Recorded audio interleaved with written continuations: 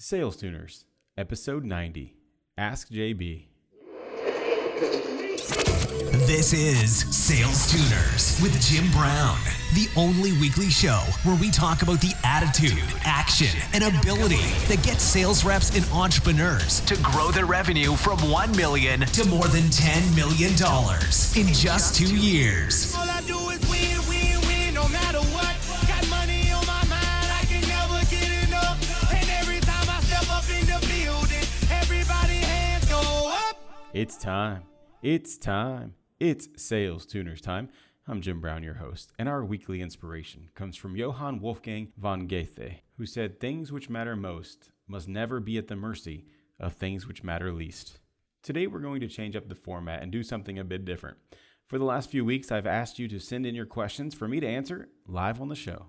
Thank you to those that did. I received many questions from all over the board, SDRs, AEs, VPs, and even a couple of CEOs.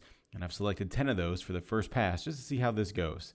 I definitely love your feedback on this one, and as such, I've made it easier for you to send in your questions. If you'd like my thoughts on one of your pressing issues in the future, simply go to salestuners.com/askjb.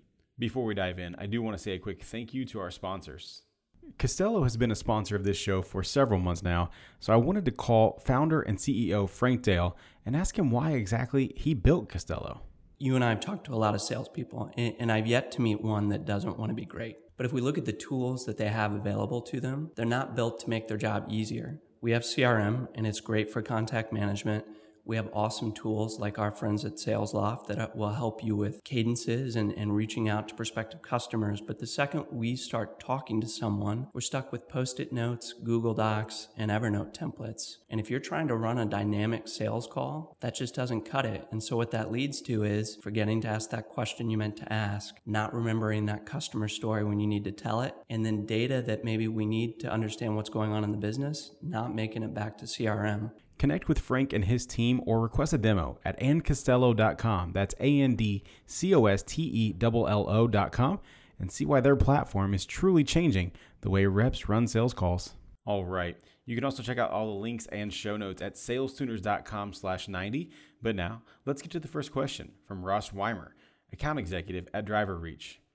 I recently saw a debate on LinkedIn about whether it's best to research your prospects before cold calling, or if it's better to just pick up the phone and cold call.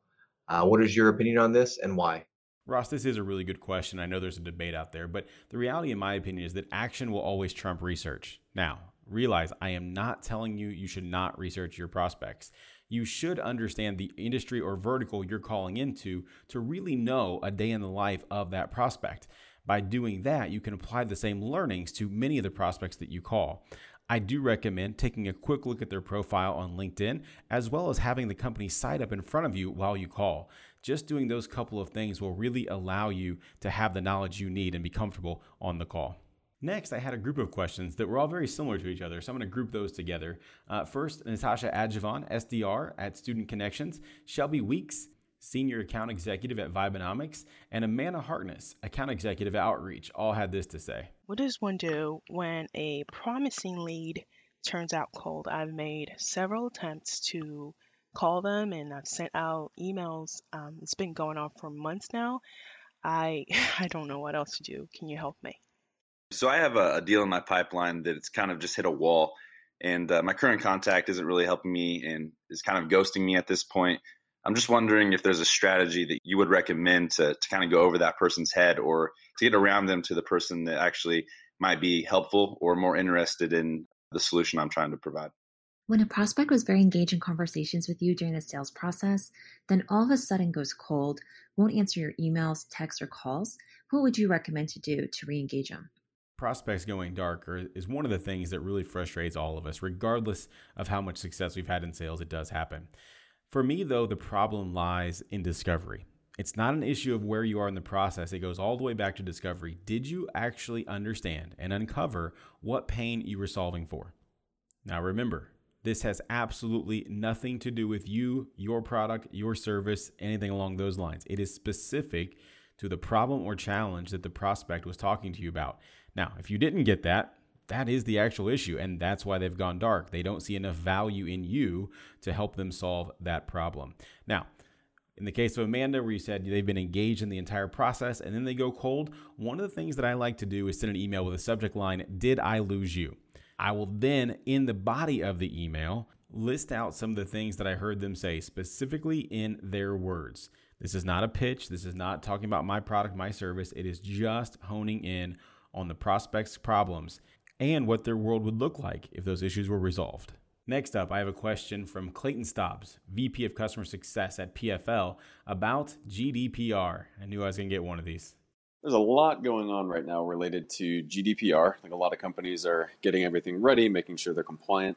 And I was just curious about your thoughts related to how that might lengthen the sales process or how that might change the sales process for those customers with international data implications. Clayton, this really was a good question. I'm going to start with the TLDR version. GDPR, in my opinion, is going to force sales teams to actually build relationships. What do you know? Kind of going back to the old days. Look, I believe this is a really good thing. I do think it's going to impact the notion of spam and mass messaging, mass emailing that goes on. But again, that's a good thing. We need to get away from that anyway. It's going to force us back into more personalized one-to-one outreach because that's still okay. Also, cold calling, the way I understand it, does not fall under the same regulations. Now, storing people in your CRM, that's a different story. But let's talk about all of this. The reality is this only applies today to EU citizens. Now, doesn't mean that they have to actually be living in the EU. They can be living anywhere. And as a result of that, I think there's going to be compliance by a lot of US companies that's going to be costly enough that they put this into a similar place for all customers, regardless of citizenship. Now, the language, though, is still very, very vague. How people will actually use it, do it, comply with it, that's what's going to be up for grabs in the next probably few years. And I think we're actually going to see some litigation in the courts for years to come on this. The biggest piece of GDPR for me is the definition of what personal data is.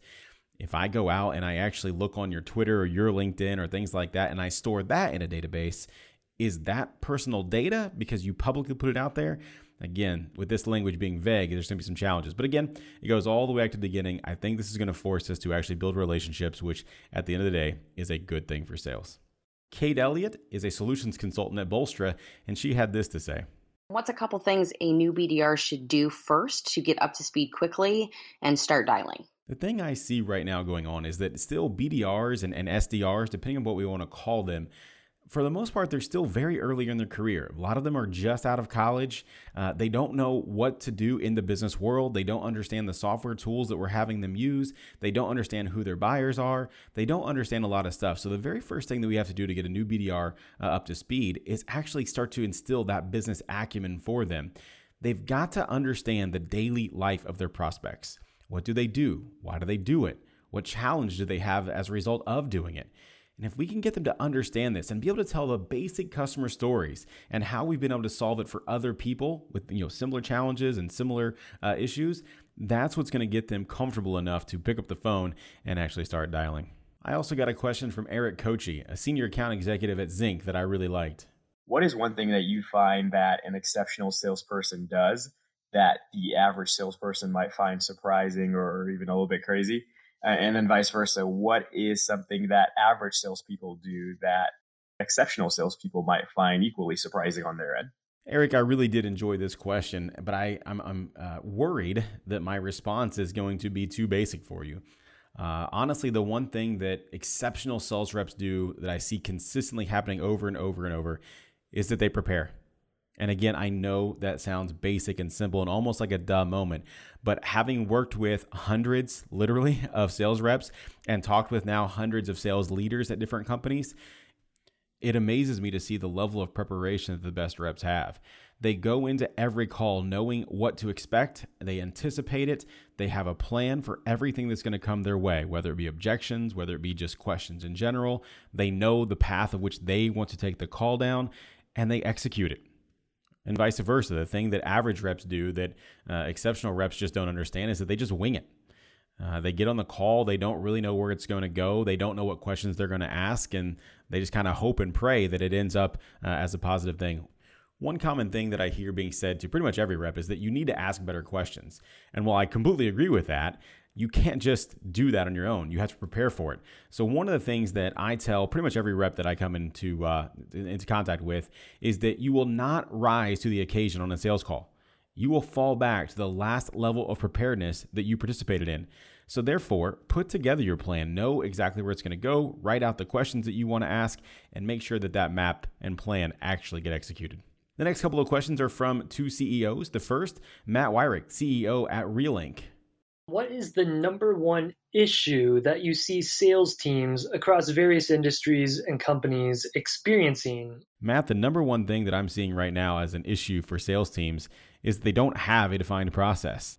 Now, I'm not saying that they're not getting sales, and I see that they have stages in their pipeline in Salesforce or HubSpot or whatever CRM they're using, but that's not what I'm talking about. I want to know what all the individual steps are that have to happen from the first time we talk to a prospect to the time that they're signing the paper and actually becoming a customer and hopefully even having some success with us. What's that mean? What's all the defined entrance and exit criteria for each of those steps that they have to go through? What are the things that we have to get out of them in order for them to graduate to the next one? This is the stuff that when you do this, that gets everyone on the same page. And now I've got Wes Winham, CEO at Woven. So I'm hiring my first 2 sales reps. I've been doing all the sales up until now. I founded a startup 6 months ago, and I want them to be successful. What are the things I need to do before they start? And maybe during the first 30 days to maximize the chances that they'll succeed? This is a really good question, Wes, and it kind of builds upon the last one I answered for Matt. But defining a process, even if it's the wrong one, is the best thing you can do to put your reps on the path to success. What, again, are each of those individual steps that a customer or prospect has to go through in order to buy from you? Once you've got all that outlined, then I want you to really lean into your ideal customer profile. You need to outline for your reps and in detail the 3 to 4 pain points that buyer has and why they're there. If you can then start to build out some of the relevant customer stories that you have, or even hone in on your previous experiences as a CEO, that's what's going to lead them to have their best chance of success, especially in the early days. And the last question for this initial episode is from Jeanette Renshaw, Director of Sales at Sharpen. How does a company know what sales methodology is right for their organization? Jeanette, there are so many good methodologies out there, but the reality is none of them are perfect and none of them are 100% complete. You've got Challenger Sales, Spin, Miller-Heiman, the Value Selling Framework. All of these things are really good, and I've taken a lot out of each of them and put together the things that I know works for me and really works in today's sales environment. The main important thing with any kind of framework or methodology that you're trying to install in your organization is really just to get everyone on the same page and speaking the same language.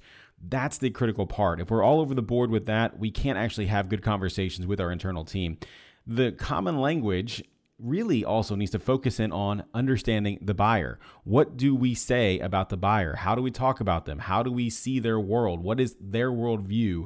Again, it doesn't matter what the specific methodology is that you're using there, just having one to get everybody on the same page and speaking that common language, that's really the keys to success. Well, that's it for the first Ask JB episode. Thank you to everyone that sent in a question. I would love to hear your feedback on this format, so please tweet at me at SalesTuners or shoot me an email, jim@salestuners.com. I reply to every message that I get. Also, if you'd like to have your question answered on the air, simply go to salestuners.com/askjb, and I've made the process very simple for you. All right. I hope to see you next week. Until then, I'm Jim Brown. Let's make it rain. Thank you for listening to Sales Tuners. Stay up to date at www.salestuners.com. And don't forget to subscribe, rate, and review us on Apple Podcasts. And they stay there, and they say